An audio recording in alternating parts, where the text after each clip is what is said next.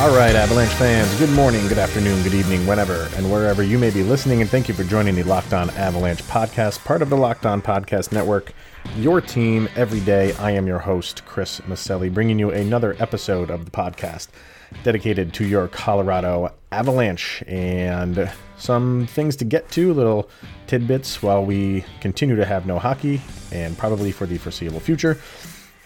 But the players have come out and given a proposal on how to maybe restart the season later on in the year. So we'll get to that.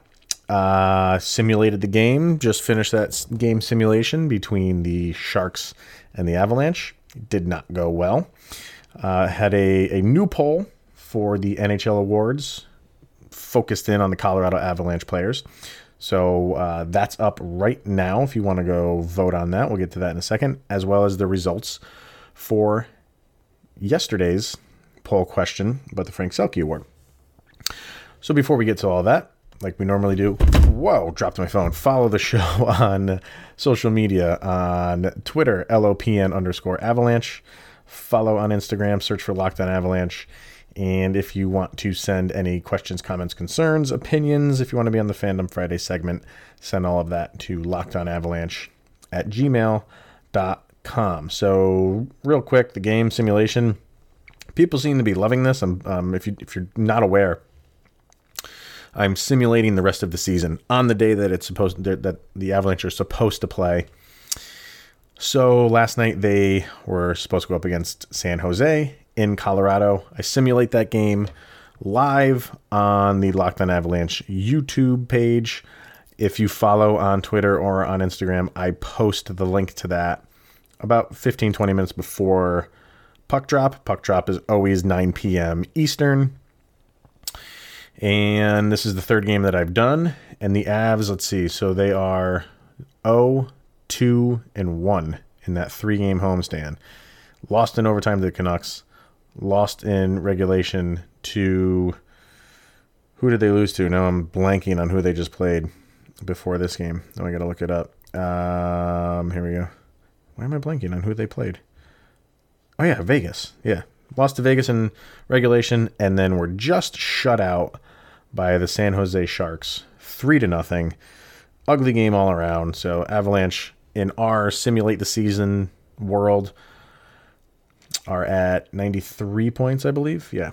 So next one is going to be on Thursday. Avs hit the road and play the Predators in Nashville. So same thing. I'll put the link up on the social media pages, and it was good. Got a good crowd in there today. Some conversation going on. You can text and chat, live chat while the game is going on. It's just fun. It takes about a half hour, if that. And we can just kind of finish out the season in some fashion. Now, the players have come up, and this was posted on a Facebook Avalanche group page that I follow. And actually, Nikki Field, who is the admin of the page and who has been on the show on the Fandom Friday segment, posted a screenshot of, this was on Hockey Channel, TSN Hockey. And it seems like it's the players' proposal for finishing up this season. And I'll kind of just read it down and then kind of give you my thoughts on it. So they say, don't forget about the season. Just forget about trying to finish it right now.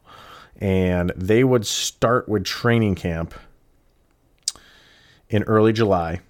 They would finish the 2019-2020 season in late July.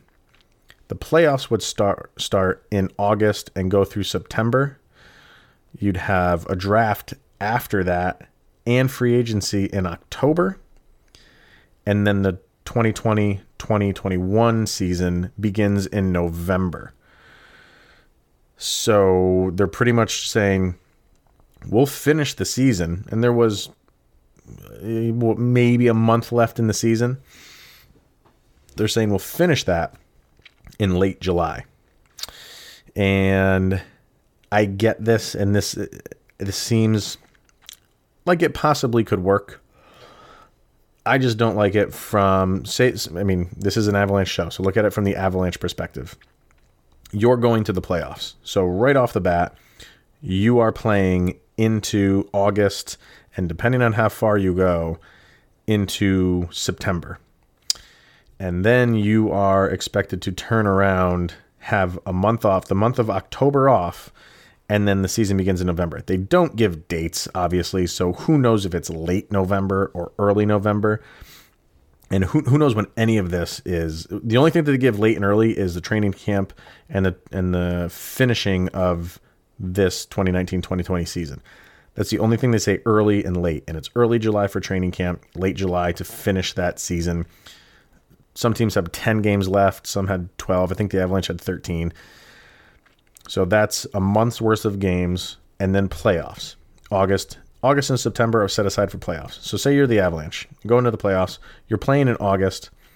If you go late, if you go the whole way, you're playing into September. And then you're told to have 1 month off and jump right back in November. I don't think the issue will be the beginning of next season. I think the players would be fine because they're getting time off right now. If they're not going to start until July, you have March, April, May, June. That's 4 months that you're getting off. I don't think the issue would be the start of the next season in November. I think it would be the end of next season because those 4 months that you're getting off now, those come and go real quick. And then when you have tacked on, if you're playing, if say you're the Avalanche, you're playing late July, August, and September, that's another 2.5 months that you're playing onto a season. So just think about that. Think if just take any NHL season and when it ends, put on another 2.5 months to that. That's a lot to ask. So I just feel like the burnout for the teams that if you don't make the playoffs, you benefit from this. If you don't make the playoffs in 2019, 2020, you benefit because your season is about a month. And then you get August, September, and October off. You get 3 months off as opposed to the few teams that go late. Let's say even the final 4 teams that make it, that go into September, they get a month and a half off. So that's a big selling point, not even a selling point. It weighs in the direction of teams that don't make the playoffs or get eliminated early in the playoffs. And then we heard about this 24 team playoff. That will not apply to this, clearly. But I don't know. The more I think about it, the more I think we just need to cut ties with this season. I don't think we can really get anything. This might be the best option. Looking at it, it's probably the best option. It's still an option I wouldn't want to do. So if I can't think of anything that would be better than this, and if this is the best that we have, I get it. It makes sense. But like I said, if you're one of those playoff teams that go late, you're going to be hurting pretty much a year from now. In mid-March, and the next season is coming to an end. Maybe it's pushed back an extra month because that season's not starting until November. But you get the point. Those teams are going to be dragging, I feel, by the end of next season.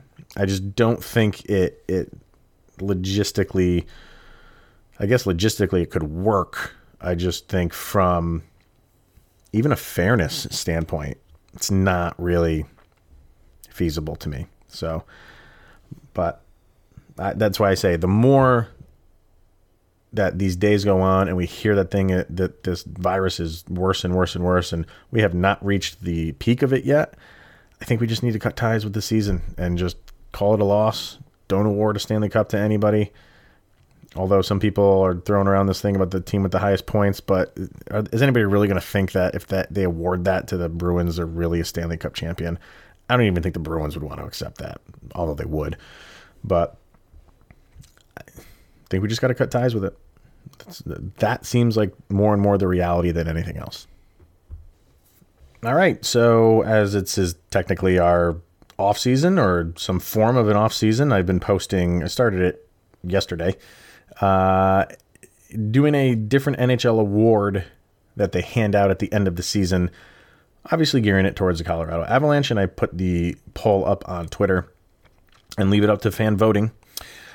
And I started it with the Frank Selke Award, which is basically who's the best forward, who's the forward that plays the best defense is basically that award. And I can only put 4 names in. You're not just resigned to those 4 names. The entire roster is open to it. In this case, the centers and forwards are open to it. So I had in the poll Gabe Landeskog, Nazem Kadri, Pierre-Edouard Bellemare, and Jonas Donskoy. Between those 4 guys, it was pretty close. Donskoy had the lowest percentage, but the other 3 guys were really close. Landeskog had 28% of the vote. Kadri had 31%. Bellemare had 33%, and he would have been my vote as well. Would have been Bellemare.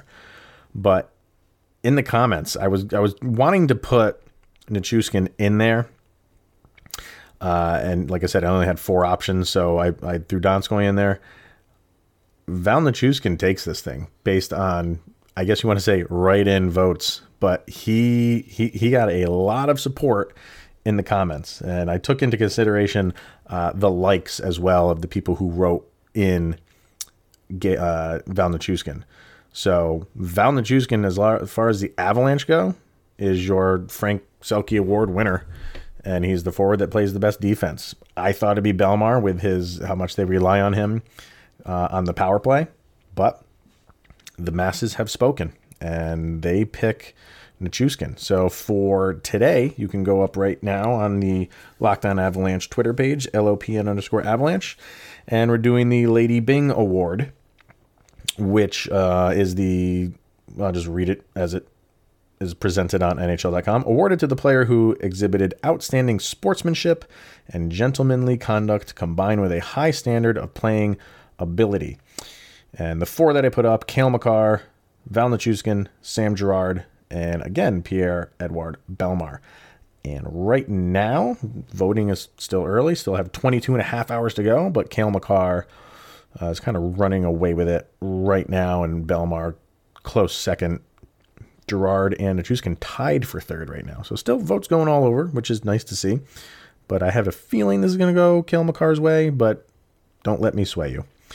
Whatever you feel, if you want to write somebody in, if you feel Nikita Zadorov deserves the Lady Byng Award, then by all means, write him in.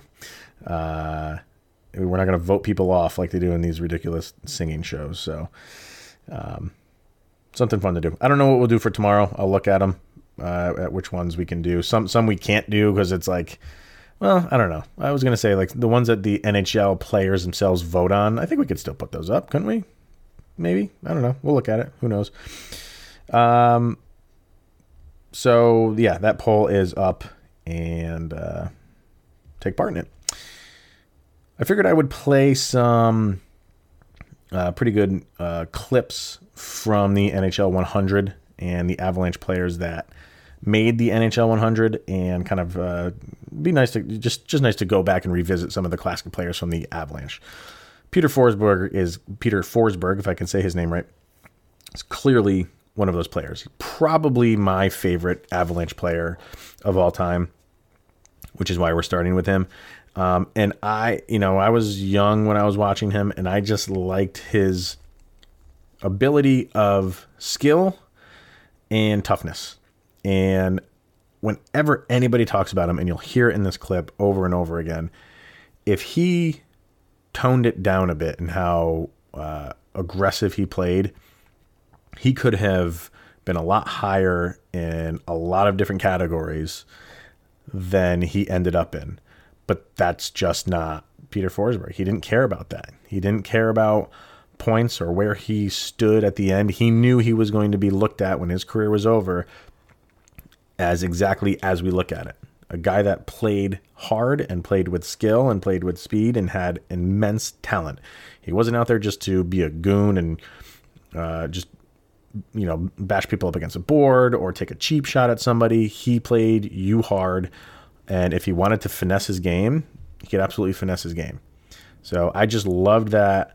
I loved the style that he played with. He was everything that I liked in a hockey player. Gritty and tough and tons of talent. So here is the Peter Forsberg, when the NHL did their top 100 players, video that they dedicated to him.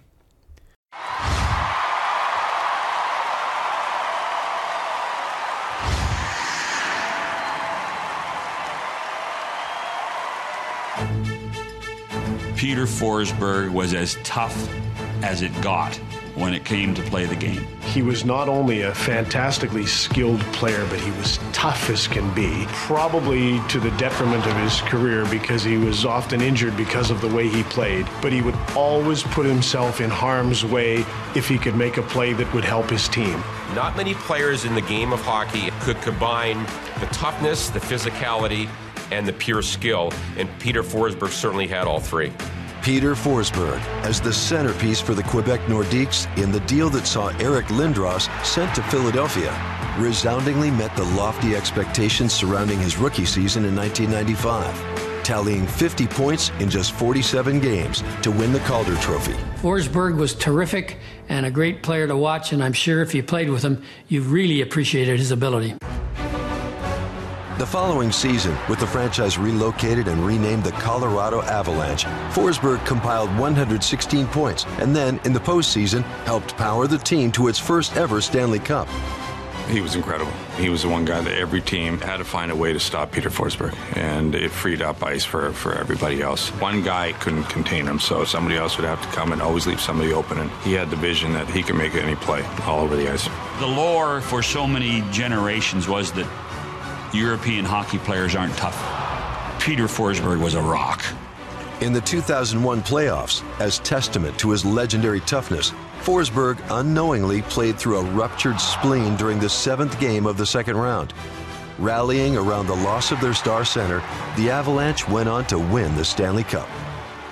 Forsberg, while recovering from the injury, didn't play a single minute in the 2001-2002 regular season, but returned to lead all playoff performers in scoring as the Avalanche reached the Western Conference Final. Peter Forsberg worked so hard in rehab and now makes his triumphant return. The Swedes they're tough players. They show it in a very different way, and he was a leader in that regard. In fact, I think he enjoyed the game in the trenches and playing the game in the corners and winning battles as much as he did scoring goals.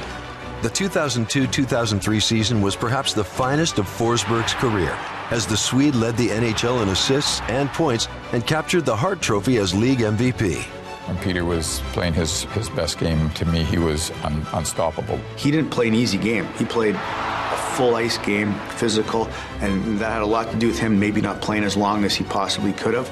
You know, sometimes, like Peter, you don't have to play that physical. And he says, nah, he says, I like it. Injuries continued to take a serious toll on Forsberg's career that included stops in Philadelphia and Nashville. But his productivity when on the ice never suffered.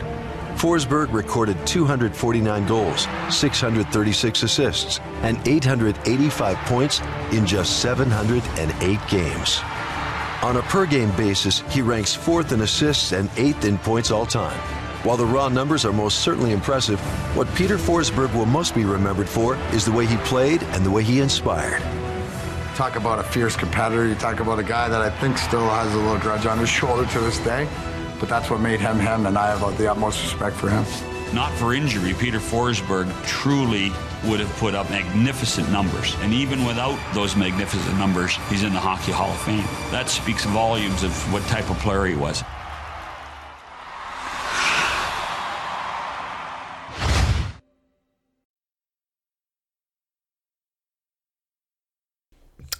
All right, so I love listening to those things, but I hate it at the same time because I just wish you could get in a time machine and go watch those guys play again.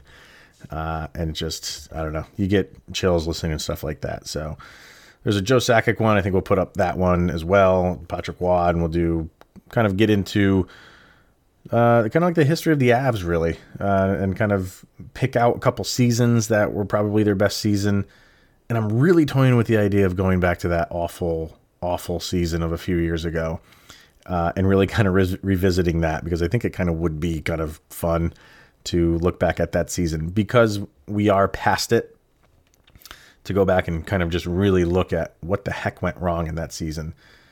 So I'm toying with that idea.